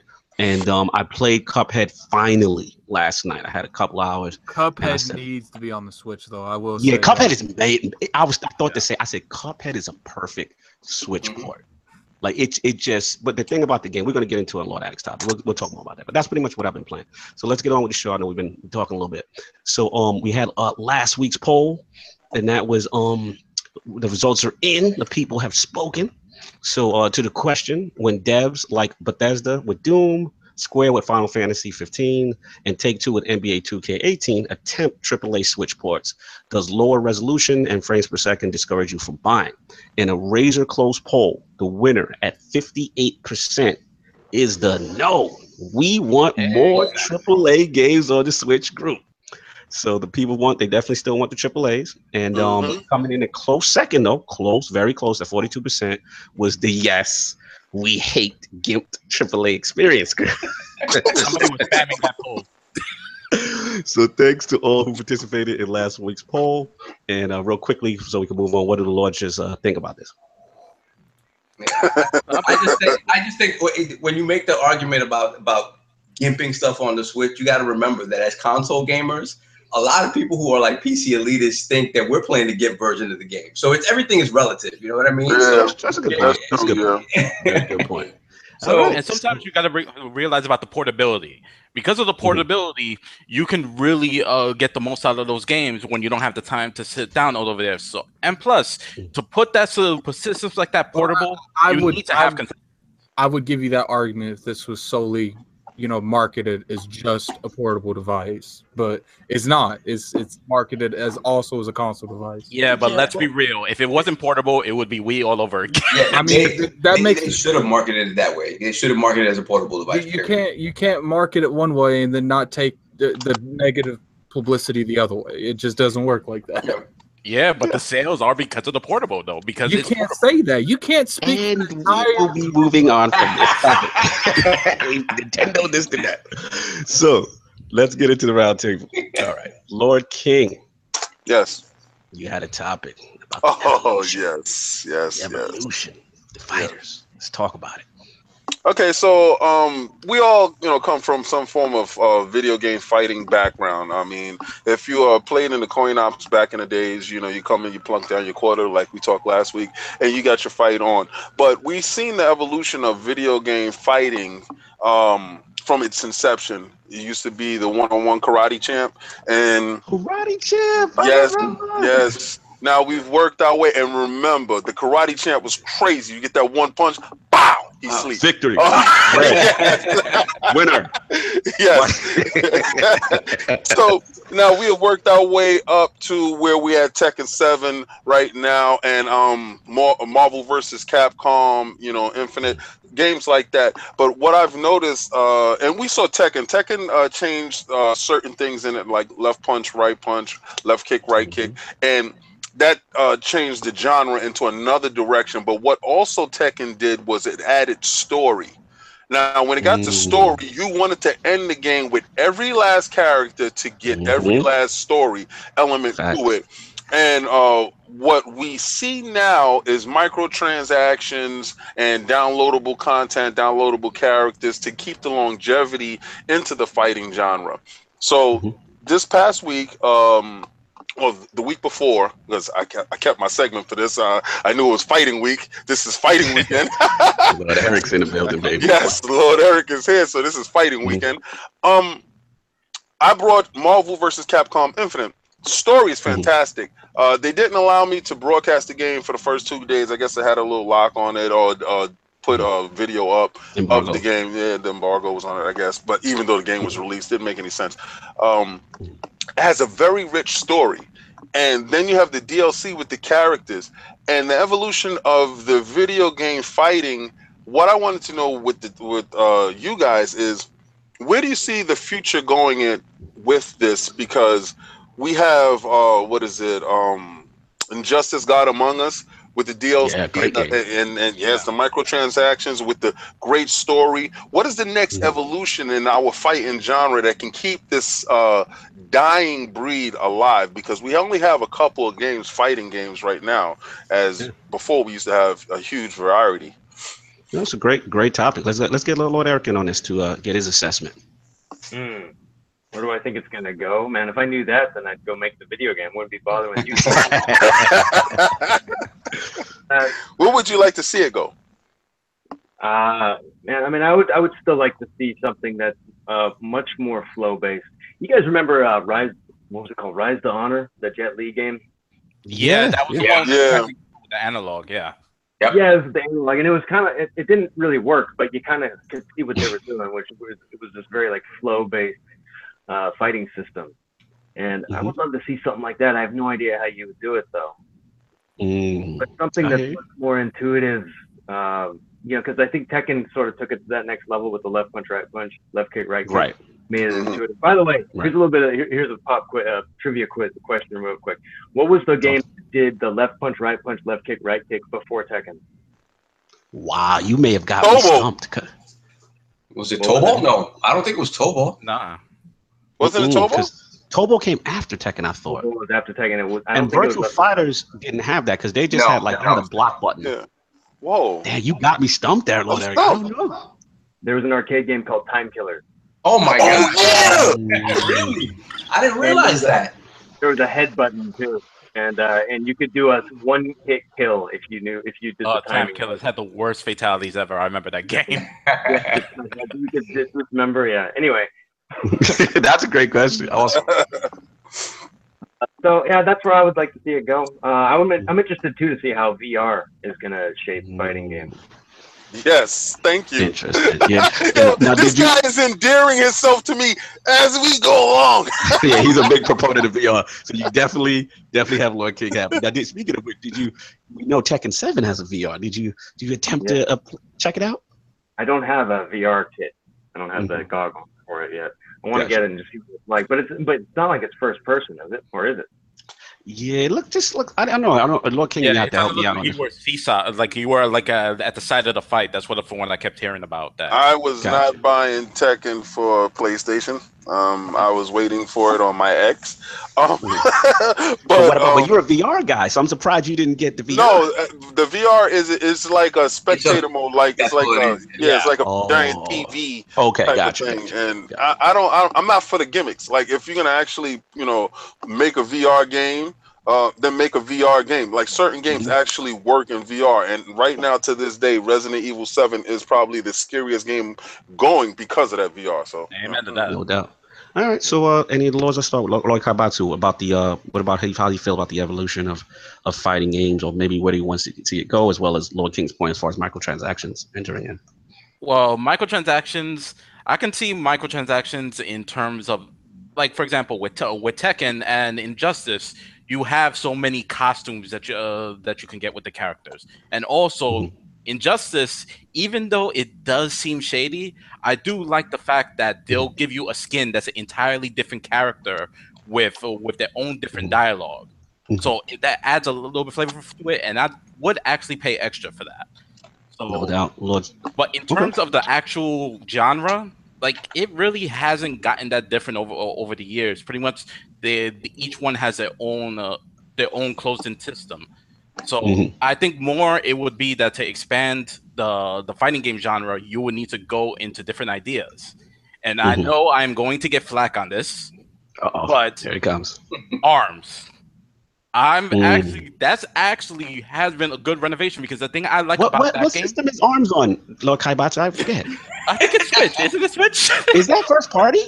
I forget. Oh, yes, it is. Okay, thanks. No, but let me your point. We were discussing that we buy games for first party. I will give the caveat with it that they needed to have a lot more in that package. But in terms of the fighting itself, is not just mashing out combos. They actually do have combos if you look into it, but it's more you have to attack. You have to use the right type of punch for the right situation. Also, you're waiting for your opponent, and since you're stretching your arms, there's a lot more. Like you have to do a lot more movement to get away with it. It's more about using the specific moves rather than just banging out a long combo. Okay, instead of mashing out. And the thing is, us guys, we play Tekken. We play Tekken more than Street Fighter and those other games. Why? Because the thing is, Tekken has been more towards using the right move for the right situation rather than just banging out the combos. Yes. Although we know where Tekken has gone with the juggles, and I'm glad that they toned it down for Tekken 7. Yeah, it got more back to the stand-up fighting as opposed to so much Okazami, so much comboing, that kind of stuff. So, which is cool. All right, Lord Sovereign, what do you feel about the evolution of fighting games, microtransactions and things? Well, the microtransaction stuff, I think it's as long as the base game that you're getting is fairly feature complete and has a robust amount of stuff in it, I think it's fine. I think Street Fighter V, they made that mistake where they gave you a very bare bones game and then sort of piecemealed everything off after that. And I think apart from the hardcore, everybody sort of fell off of the game quickly because of that, because there wasn't just enough meat there initially. So I think the microtransactions have to be relegated to like costumes and stuff like that, like Lord Kaibatsu said. And characters down the line, that makes sense to pay more for characters down the line. But I think the base game has to be pretty feature complete for people to stick to it initially. Fair enough. And in terms of the evolution of the genre, I think they've taken it in so many different directions, like Kaibatsu said, with the arms and stuff like that. So I think people approaching fighting games from different perspectives is there, and that'll continue to happen. I agree with Lord Eric in terms of the flow style gameplay. I want to see them incorporating people being able to really let loose with these different styles and games. And I know it's difficult because you have to worry about frames and hitboxes and stuff like that. So all of this stuff has to be incorporated. So it's difficult to make something that flows really smoothly. But I think that's definitely the future. One thing that I haven't seen a lot of lately, which I loved, is like injuries making during the course of a fight. Altering the way you have to fight. Like if you look back at Bushido Blade and something like that, where you could die. But you could be injured also. You could be hurt and you're gimped, and then that limits the moves that you can do during the course of a match.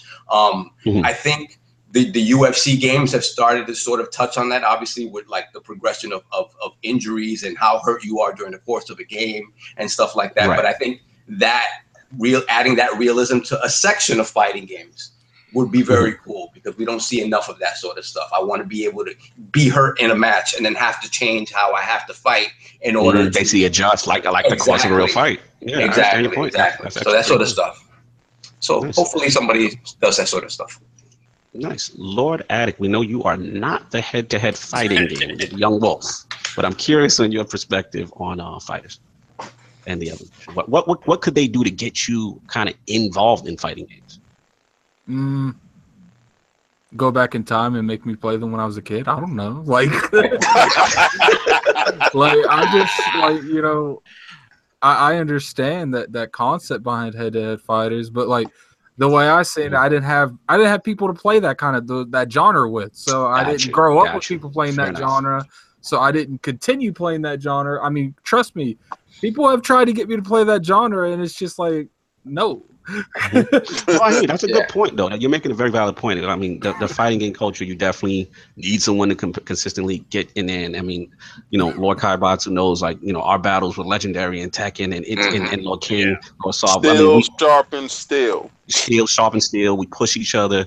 You come back, you get beat by your boy, you come back, you try to work on your game. What did you do wrong? What could you do to combat certain moves? So I hear what you're saying. But I guess with you, Lord Attic, another question real quick was, as far, I know you actually, trained jiu-jitsu. You actually, did some MMA. So my question, like, what the UFC games didn't really appeal to you neither? You didn't try attempt those? It was a cool thing, but as far as playing them consistently, I didn't really do that either. It's just like Bari. Oh, Jabari's in the chat. Jabari, what's up, Lord Bari? What's up? It's just. It's different playing a video game and actually, working out and, training itself. It's completely different. Like, you can't really transition from one to the other, like, and get the same feeling. And, I didn't do it very long. Like, I'm definitely not on, like, Lord Eric's by any means whatsoever level. It was just something I did on the side, when it was mainly a thing that I did to stay in shape back when I was in my early 20s. But I'm still 25, so I'm still technically in my early 20s. But you get what I'm saying. I mean, I guess what would be an entry head-to-head fighter? Well, I don't think there's. A while back, there was a game called Rising Thunder that had. That sounds too much to me, man. Like that. But the thing about the game was. Yeah, right. The thing about the game was that it was created so that you could basically super moves and stuff like that. Everything was kind of consolidated to one button. So all these crazy combinations were kind of taken out of the picture, and you could focus on the actual fighting and learning how to implement these moves during the game. And then you can piecemeal it out afterwards if you kind of wanted to make it more difficult for yourself. And actually the company that was making that game got taken over by Riot, the guys who make League of Legends, and they canceled the game. But from what I saw early on, it seemed like something that would sort of be able to get people who aren't into fighters into fighters and explain those systems, make them a little easier. What we got to get Lord Eric to take Lord Addict into the Tekken dojo. Yes, acclimated to the ways of Tekken. Nah, I see some of his videos. I want to stay far away from that. That's not for me. Lord, we got someone you can beat. Here's the game that's going to bring Addict because the Dragon Ball Fighter Z. I've actually been watching a lot of videos on it. It looks really good, but actually the system itself seems very. Like, it's simple, but it has a little bit of depth. I think it's only like 3 buttons. And plus, Lord Attic is a big anime fan, so I think that might be the one to get him in. That's good point. I got real into Soul Calibur because of Link being in the GameCube version. Soul Calibur, okay, there's hope for the young wolf. Yes, Soul Calibur. Yeah, that was a minute. And I tried Killer Instinct when I first got my Xbox One. Yes. Like some hope. We got to get him in the dojo. I probably spent more time downloading the game than I played it. Oh my god! So let me finish this topic up. I'll answer the question. I mean, great topic, Lord King. Fighting games, as you know, is near and dear to me. We've been playing them, all the Lords. We've been playing them for a long time. You know, Tekken is my heart. Like, I'm similar to Lord Eric. You know, Virtua Fighter was the one that first captured me graphically.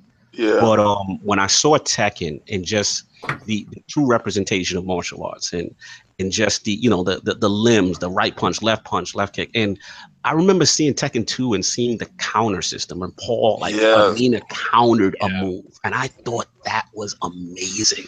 Like, you know, and each subsequent version, you know, they added a character that represented a different martial art. So when Tekken 3 came around, and I saw Warang, and I'm just like, wow, they finally have a kicker.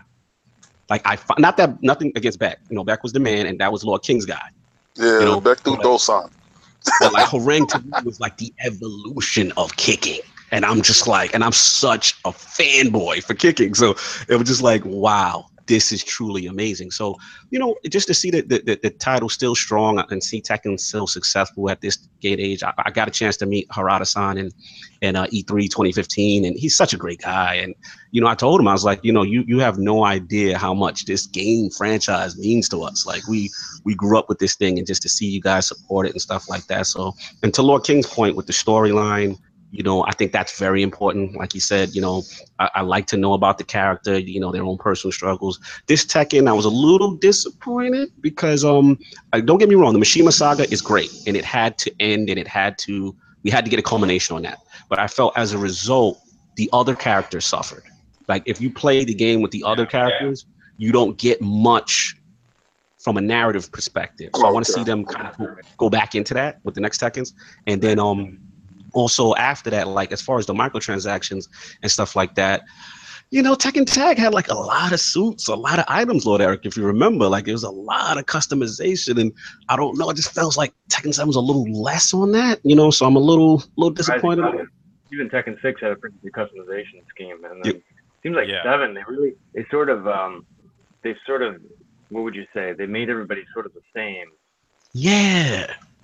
Like, but Tekken 6 and those guys, like, they had individual customized items that really reflected the character's personality more, I felt. Exactly. And, you know, that's interesting too, because I think that's such a huge element now with every game, is the ability to personalize your character, because playing online and the ability to make your own kind of character, your avatar, you want to make yourself.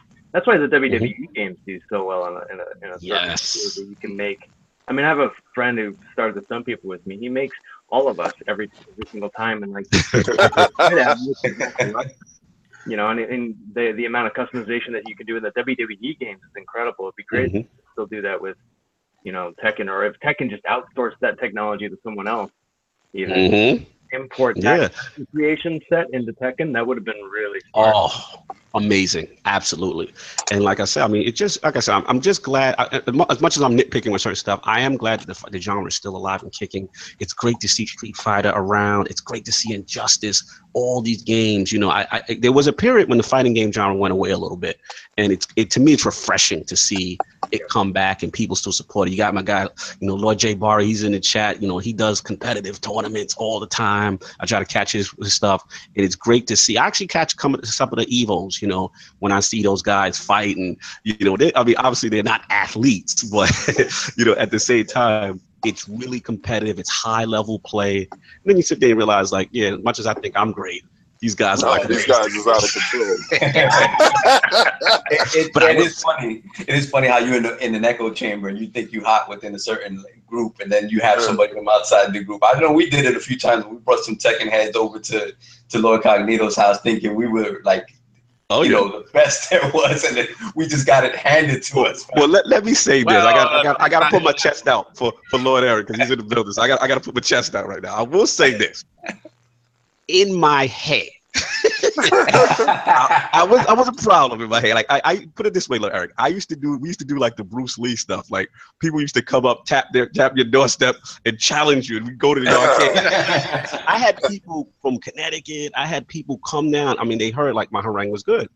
And we would go to the arcade. I'd never forget. Like I would challenge these guys, and Lord High knows, like I've won my fair share. Like I had a name in those streets for a while.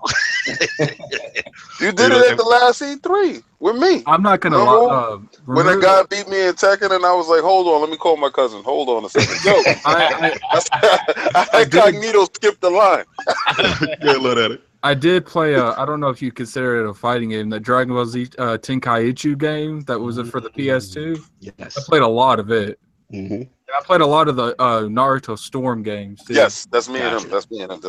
Are you talking about the time I beat you?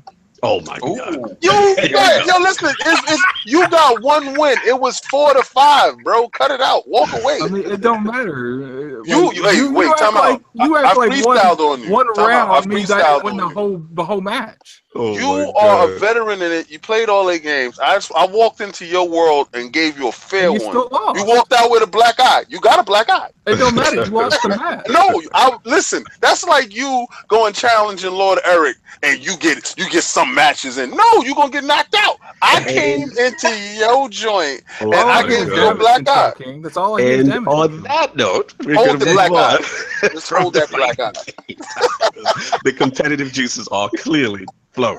We can play after this. We got to move the show along. We're going a little over. I know Lord Eric's time is valuable, so we got to speed through a little bit. So Lord Eric, we know Cuphead released, so we want to get your impressions and bring that to the round table.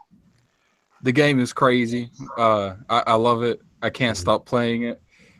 Is it sad that I sped home because I knew that game was at my house? I was sitting there driving, and the whole time I'm thinking is like, I'm gonna kill that clown. Like that clown is done. Like there's no way that clown lives past this stream. And I had people in my some people that was in my stream yesterday. They were literally starting to count how many times I was dying. I was like, and then when I killed the clown, I was like, Jason, what's that death count? You can't go any higher, can you? I killed him. No doubt. So overall, very pleased with Cuphead, I would say right now, Lord Adam. Yeah, it's definitely one of the biggest cons, and I know that this shouldn't be a con, is like I feel like I ripped them off. Like the game was worth more than I paid for it. Yep. Yeah, because it's only $20, man. It's only $20. That's a good point. So now, Lord Eric, now that you've been hearing about this Cuphead game that we were talking about, would it be something that would be interest you, or? I'm about to check it out, I think, because I love the old school like side scroll. Is it a beat 'em up or whatever it is? Is that what you call it? More of a shooter. Yeah. And it also has couch co-op. It's like a Contra meets Mega Man game. Yeah. Mm-hmm. Actually, it has a lot of references to Gunstar Heroes, so that would be like an after way to describe it. A much harder Gunstar Heroes, I would actually say it as. Yeah, actually. Yeah. Yeah. He said, "Wow, yeah." And like I said, the art style is just like that. Lord Attic, I'm sorry. Shout out to Lord Smooth, man. This man streamed this game. Oh, and he has like 5 streams that has clips on Twitter right now where he finally beat a boss and he took a giant gulp of coffee too fast because he beat this boss and he was so excited. The man nearly choked on camera. Then he has a clip where he finally beat the little blob thing that jumps up. He yanked up so fast and he literally ripped out the phone his headset cord that was in his mic, and you could tell the thing like it had resistance, and then it flew off of his head. I thought it was God. Yeah, and then he had one time to you. Yeah, then he had one time where he lost so many times. He stomped on the ground so hard he fell out of his chair. Oh my God. Shout out to Lost, but like you said, the difficulty level of Cuphead is definitely one of its strong points. Let's just say part of the charm. Real quick, let's speed through. For me, like I said, I get a chance to play it last night for the first time. Art style, absolutely amazing. Feels like an old style cartoon. They even have the grainy film work over it. It's fantastic. I mean, literally when I played the game, Lord Eric, I just smiled all the way through. Like it's just a feel good kind of game, And of Rayman. Remember that one? Yes. Yes. Apple with the 30s style art. Yeah. And you can't really help but to laugh at this game because when you're fighting the clown, this clown is like, it feels like this clown is mocking you the whole time you're fighting it. But then you're like, okay, it's not mocking me, it's just an idiot. Yeah, right. And then also the classic soundtracks, you know, like the music. Everything. Oh, it's just really good, man. It really takes you and puts you in that era. And I'm just happy to see that, you know, like guys like Lord Addict, you know, the young generation and the way it's being promoted. It's a $20 game. And just to see how much people gravitate towards this, it's really cool to see in the community. So that's all I got on it. But I'm going to let the rest of the Lords chime in before we move on.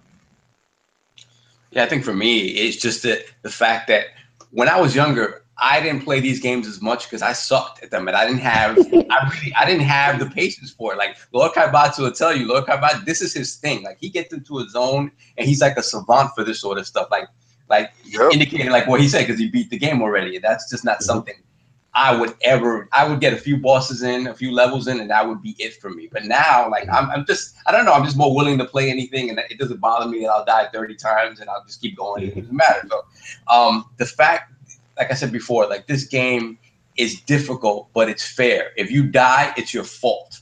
It's not cheap really in any way, shape, or form. The art style, the smoothness with which it moves. Like I just got my my Elite controller, and like playing that on the Elite controller D-pad, like it's absolutely fantastic. Lord Anchor said it's got that Fallout music. It does. It does. It does. Yeah. It does. It's funny because Lord Eric's have a Bethesda shirt, so it's just funny to see it. Continue, Lonsal. Morrowind, kid. Oh yeah, that's right.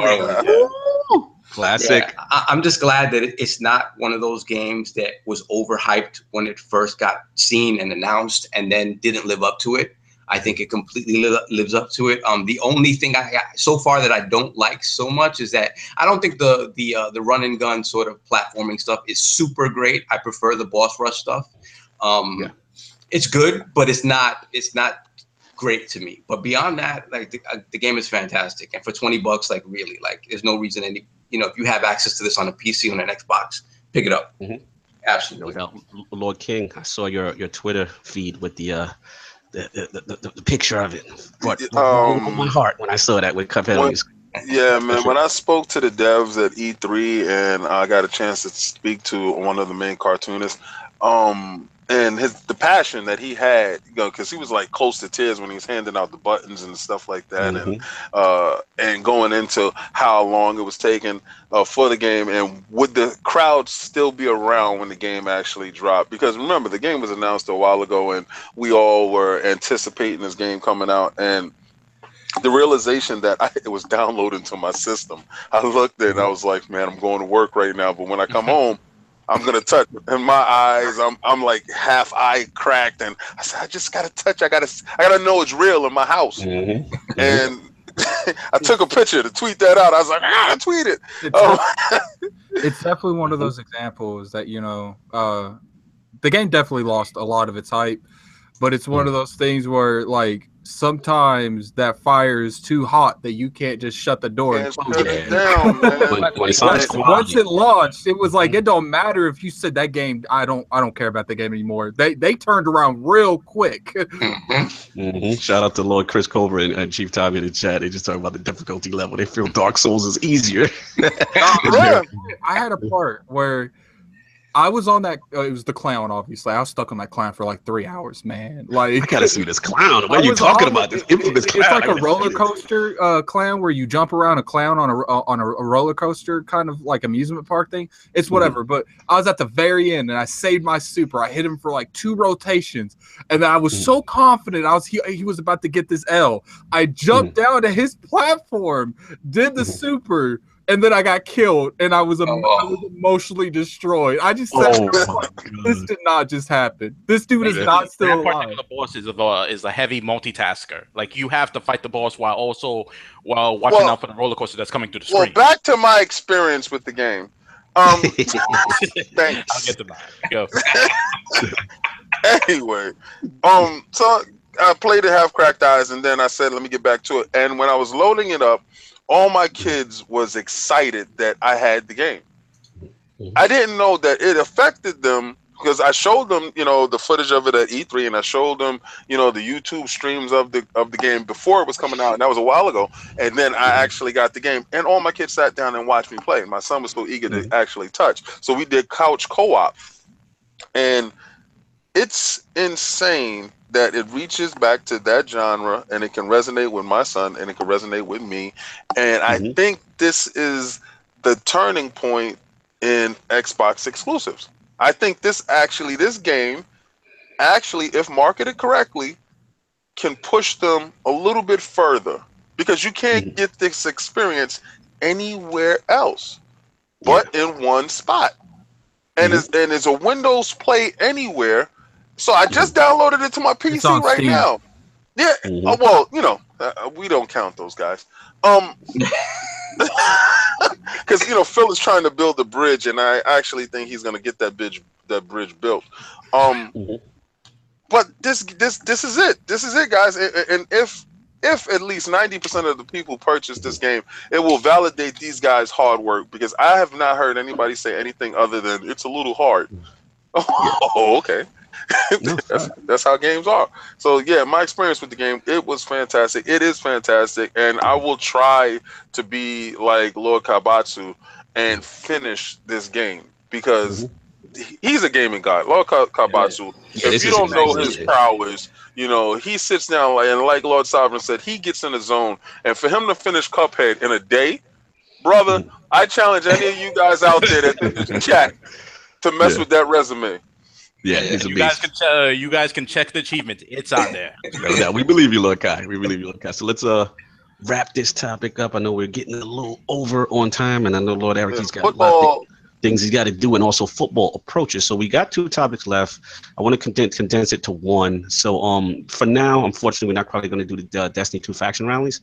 I just wanted to say real quick that my thing on it was just that it was fun. Everyone picking this little ideology in Destiny. I thought it was hilarious. The Future War Cult, the free Wi-Fi, New Monarchy, all that. I really feel like people who pick New Monarchy need to have their head checked. Hey, watch your mouth. Watch your mouth, youngin. Delusions of grandeur. Yeah. Watch your mouth, youngin. That's royalty we're speaking. But pretty much, I just thought it was a fun thing Destiny did. It was really cool, and we'll definitely get more into that later. But since this is the last topic, we'll condense this to one more topic, which is the PUBG situation. This is still not going away. So, Lord Sav, this will be our last topic. PUBG, what's going on? Fortnite, what's going on? Talk to me. Well, okay. So the saga continues with Fortnite and Bluehole and PUBG, and now it has finally officially sort of been confirmed that Bluehole is in talks with Sony and PlayStation to bring PUBG to the PlayStation platform. This is something that we assumed was going to happen anyway at some point, but the way Microsoft spoke about how PUBG was going to come to their platform first, it was coming to early access on the Xbox, and the fact that they're publishing the game on Xbox, and in some of the language also indicated they were just publishing it on consoles, period, which wouldn't have made any sense, but the language around it seemed like that. So now it comes out that Bluehole has been in talks with Sony to bring it to PlayStation platforms, and shout out to Lord Randall Thor, who had some comments on this. A lot of the thinking around it is that we don't know how fast it's going to come to PlayStation platforms. It could be a year, it could be 6 months, it could be a few weeks afterwards. We don't know when it's actually coming to Xbox. We're assuming it's this year. We're looking at maybe December is when people are thinking that it will be ready to go on early access. But now the question is, how does this affect people's perception of the game on Xbox? Because now when you have basically a confirmation that it's coming to the competing platform. I don't blame Bluehole for this at all, because the fact of the matter is that 60 plus million PlayStations out there. Right. It would make no sense not to put this game on business. But Xbox fans may feel like, well, this was something that they kind of held dear. Like, okay, this and Cuphead are the things that we have to look forward to as sort of quote unquote exclusives on our platform this year. Right. And now the longevity of that deal is brought into question. And some of the reasons behind this that people are speculating about is the fact that the issue with Unreal and Fortnite bringing this to the forefront, the fact that this issue with Fortnite bringing in the Battle Royale mode, basically kind of forcing Bluehole's hand into finishing the Xbox version as fast as possible so they can have PUBG proper on Xbox consoles as soon as possible, and also bring a version of PUBG to PlayStation 4 as soon as possible to sort of stave off this sort of resurgence in Fortnite as a result of them bringing this Battle Royale mode. So to sort of stave off the fact that, you know, what they feel that that Epic did with Fortnite and sort of now bringing more popularity to their game based on the Battle Royale mode, because the game proper before that wasn't about that at all and really didn't have the popularity that it's seeing now with this Battle Royale mode. So the speculation is that, yeah, that they want to bring this to as many console gamers as possible before Fortnite takes off. Yeah, it's an interesting subject. I mean, Lord Anchorman is in the chat right now. He's basically saying that, you know, Bluehole said this back in March, and it's not new news, which is true. It's not. It isn't. They did say that. However, the issue which I think that Lord Sovereign is bringing, which I also think is pertinent, is the fact that right now Fortnite is out there, right? Fortnite's out there, and they have a Battle Royale mode, which is kind of what PUBG's claim to fame is. That's what made PUBG what it is, this PC sensation, Lord Eric, so to speak. And you know, right now they also work closely with them. You know, they work closely with Epic, you know, on the engine. So there's kind of a thinking that they've had the inside track on PUBG and then release that kind of a Battle Royale mode in their own game, which the argument could be made, which I'm hearing on Twitter and in these internet streets, that Fortnite kind of looks like the more polished, better version of the Battle Royale mode. So I think no, that's not Fortnite. That's PUBG we're building. There you go. You know, and you have a lot of people, because PUBG is still not out yet. It's still, you know, in revisions and stuff like that. You have a lot of people who are looking at Fortnite now, like, hey, you know, why wait? So I can understand now where PUBG is kind of coming from. You know, if maybe some underhandedness, they're feeling a way about it, and they actually made a statement and, you know, talking about legal action and all this kind of stuff. So this is definitely interesting. I want to get the Lords on it. And hopefully we didn't bore Lord Eric to death too much if he's still there. From an ethics standpoint, how does this sound to you? They heard my name?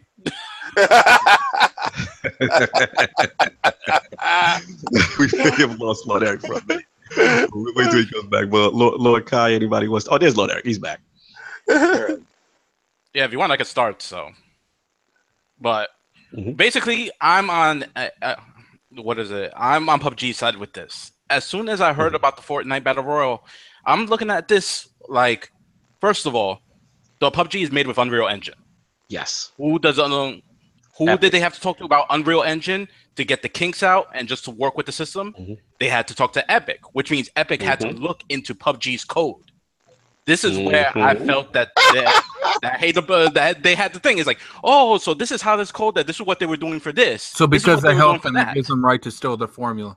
And and then they put it in port. And then also, here's the other argument. What was the original story for Fortnite? The original story for Fortnite is that you had aliens coming in from a storm, so it was basically a horde mode, and you doing buildings, fortifications. And nobody's playing that mode now. The game isn't. But then it goes to, we're fighting each other on the island, which has nothing to do with the original lore of the game. I'm sorry, I'm real quick on this one. Okay, real quick, let's get Lord Eric. I just want to get a question. All right, have you heard of PUBG in any capacity, Lord Eric? Have you? Okay, so real quick, the synopsis right now of PlayerUnknown is just it's the craze of the internet right now. It's basically what is it? What did you say, Sovereign? Like it's the Hunger Games in a way? Yeah, it's like the Hunger Games or the movie Battle Royale. I'm sure maybe Thank you. Probably didn't watch that movie. So yeah, it's basically people are on break an airplane. the premise down to Lord Eric so he understands why PUBG is a craze it is right now. So the premise of the game it's based off of an Arma 3 mod or Arma 2 mod. And basically what it does is take the concept of battle royale from like the movie or the Hunger Games, basically where these 100 people are dropped out of an airplane onto an island, and it's basically the last person standing wins. And what they do is like when you're dropped down, you don't have anything, and you have to scavenge weapons, you have to scavenge armor, and it's very tense. And what they purposely do to make it even more tense is that as people die, they condense the playable area. Yes. So they forcibly bring you closer and closer together. Yeah. So the map is like constricted, and it gets close, and you have to stay within that zone like as it goes on. And it just became again. It released for like $30 in its original state. It sold something north of 13 million copies right now. So the fact that Xbox was able to secure it to come first to the Xbox platform was huge. And the fact that's still happening, but the whole PlayStation 4 thing brings into question how long that exclusivity is going to exist. And now this thing with Fortnite, with the people who provide the engine for PUBG. Where they're taking their game and added a battle royale mode to it that's essentially identical and promoted it as a PUBG mode. They actually said the title, which the developers from PUBG felt a way about. They made a statement, Lord Eric, and they were like they felt uncomfortable, because of that, So from an ethics standpoint, do you see where they're going with it, or do you feel like, hey, all fair and love and war, this is gaming. What happens, happens. Whoever has the better game has the better game. So what I'm gathering is that there's a company that used an engine, they made a game, and then the company that made the engine made a game that competed against that game. Kind of, sort of, yeah. Yeah. Okay. Sorry, my phone's about to die here, so I hope I don't. That's okay. I know we got to let you go soon. Okay. Yeah, it sounds like your typical sort of corporate secrecy tricks, corporate spying tricks, and unfortunately, it seems like that's like the name of the game when you're in the corporate world. When you want to play with the big boys like that, that's probably what happens. I don't know if there's any kind of like legality behind it, so it's hard for me to comment. No, hey, fair enough. And like I said, if your phone drops and you got to go, we totally understand, Lord. I know we got you for a while, but and we just finished this thing up real quick. Lord King, Lord Addict, and Lord Kai. I mean, Kai's went already, but Lord King, let's get you in on this real quick. I know you kind of commented. My thing is, hey man, it's all fair. Yo, you should know if you got something popping and the other guys is making a game at the same time. It's only human nature that they're going to look over and say, hey, let's use that. Now, the shady part comes in is the fact that I'm the provider of this engine for your game. All right, so what? You dragged your feet, bro. Get out of the preview program, get out of this crap, and get your game out. So these guys is going to get their game out before you, and they're going to sell it at full retail, and then you're going to look like the copycat. So this might help Lord King out with this whole segment. That I'm going to get a full release because they got to beat it to the streets, baby. The only thing that's going to happen is they're going to beat the actual game preview and release the game preview quicker. They're not doing the full version quicker. There you go. Thank you very much. I think it puts you in a worse position. I don't care how it goes as long as we get the game. And I have no problem with that. In the chat, Fortnite free. All right, I do want to say real quick before Lord Eric's phone dies. If it does die, we appreciate you coming on the podcast. It was definitely a nice addition. I haven't been real active because the whole fighting genre and stuff is a little above me. I don't relate to it a whole lot, but I do appreciate you coming on. And when it comes to the whole Fortnite thing, if I was PUBG, I would be so furious. It's not even funny. Like the thing is like I don't even think it's the fact that there's a copycat out there. I think it's the fact that someone that they invited into their studio that they licensed is like, it's like It's like they were helping them, and then they were sitting there. They were texting someone back at home, like, "Yo, this is how they do this." But it's the truth. Because that's the thing. If it had been anybody else to come out before them with a copycat, then you understand. But these are the in-house guys that know everything that you're doing. It's pretty much like too brute. It's pretty much like having like some of your key developers leave and make a new one. And they're paying royalties to Epic. That's what makes it worse. They're paying royalties for an engine that the engine provider jacked their ideal and got it out on the biggest platform. So they're paying to have ideal stolen from them. Yeah, pretty much. And now as a result, I mean, we hear now that, not that we hear now, but we know that there may be more incentive now for the devs of PUBG and Bluehole to get it out on PS4 multiple platforms and get it out as soon as possible to kind of, put the finger in the dam before if Fortnite get the preview program out soon as possible. Get it off for the preview and just ship it out. So we're running out of time. We're running low on Lord Eric's phone, so we're gonna wrap this thing up a little bit earlier. Let's wrap it up so we can give our thanks to him. Yeah. So like I said, thanks Lord Eric for coming through, man. We really appreciate you. Just can you get the fans and everybody to know where they can find you and anything out in social media and stuff like that? Yeah, you can check me out on Facebook. Just look up the Eric Jacobus, facebook.com/the Eric Jacobus, and then easy to find on YouTube, youtube.com/stuntpeople. You can also just search my name on YouTube, easy to find, and then my Twitter handle is at Eric Jacobus. Yeah, absolutely. I would advise everyone, if you want to see this bare limits of what the human body can compose and do shit, it's this dude's YouTube channel. This is the man. Like I said, some of the stuff he'd be doing, I'll be like, dude, I think I'd have to like cut a leg off to do that shit. Stump People, y'all in the chat, they're asking. Yeah, Stump People is the YouTube channel. Please check that out. Lord, absolute pleasure. Thank you so much for coming through and spending some time. I know we had you a little over. Yeah, and we just love what you're doing out there. Continue to do what you're doing. I'm going to get a hold of Harada personally. We're getting you in Tekken 8. I don't care what Oni says.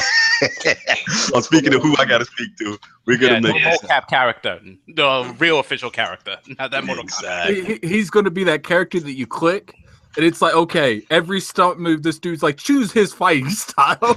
No, I want him to be a new character with his face so he can get promoted. Him. Real life GK with Jen. All right, let's do these outros, guys. Lord Gaming Addict, Lord Addict, where can we find you? You can find me on YouTube, Gaming Addict. I've been streaming Cuphead a little bit. For the most part, it's been entertaining. People have been really trolling me because apparently I don't know how to platform, but it's whatever. To be fair, their criticism are justified because I'm telling you, that clown dude had me gone, like gone. But I beat him this morning. You can find me on Twitter, Gaming Addict. You can find me on PlayStation and Xbox, Room to Kill. I've been still trying to change that to Gaming Addict, but as we can see, PlayStation won't let you change your gamer tag. And some dude that made an account 6 years ago that has like 30 gamer score has Gaming Addict. I'm going to speak to Bar and these guys about that. So I do appreciate all you guys coming through. Like I said, I appreciate Lord Eric for coming through again. It's definitely nice to have a different perspective on the podcast that just doesn't just do gaming. Exactly. So yeah, that's all. Cool. Lord Sovereign, where can people find you? People can find me on Lord Sive ILP on Twitter. He's appearing online these days. Oh, barely. I know. They can find me. They can actually find me. BX Sovereign on PSN and Xbox Live. And once again, thank you to Lord Eric for coming through, man. We appreciate the insights, man. Absolutely. Lord King, where can find you? Well, Twitter, Facebook, Instagram, all the usual places. PlayStation Network is Xbox 360 Lover 01. Add me. Not fanboy trolling at all. Yes. Lord Eric, it's been an honor having you on today. You truly don't understand how much you have impacted us. And it's fantastic. Lord Cognito has been after this interview for a while. And I am so happy and proud that he was able to secure it, and you got on, and you're a great guy, and it's fantastic. Thank you so much for showing up. Yes, sir. Thank you. Absolute pleasure. And Lord Kaibatsu, Channel 5's own. Where can we find you? Well, you can find me looking around doing my thing on Twitter at Lord Kaibatsu. On Xbox Live, you can find me at Lord Kaibatsu, 2 words. And I do have a PlayStation Network account, BX Kaiser. Although whether I use that, that's a different story. I actually want to thank Lord Jacobus. I prefer to usually be on the sidelines, like doing the chat with the guys. But I had to get onto this podcast because the thing about Jacobus I love is that he's keeping Tekken alive with his videos. Like just the love that has. And plus, to all the people who listen to the Iron Lord podcast, this is one of the pillars: martial arts and Tekken. That's one of the pillars of why we do Channel 5, why we do the Iron Lord podcast. So if you really want to know how our OG status is, it's because of this. King brought it out. Absolutely. And of course, Lord Cognito here, spreading that gaming realness on the ILP, telling you not what you want to hear, but what you need to hear. Again, thanks to Lord Eric Jacobus for coming through. Absolute pleasure to have this guy on. And like I said, please hit that like and subscribe to ILP on all the Inner Circle Network media outlets, including YouTube, iTunes, Google Play. Of course, the amazing TickGN Patreon is up. It's been revised. The link is in the description. Please check that out. All the support really helps the Lord, and it's much, much appreciated. Thanks again, Lord Eric Jacobus. And on that note, we're going to end the show. Peace. Okay. Thank you all.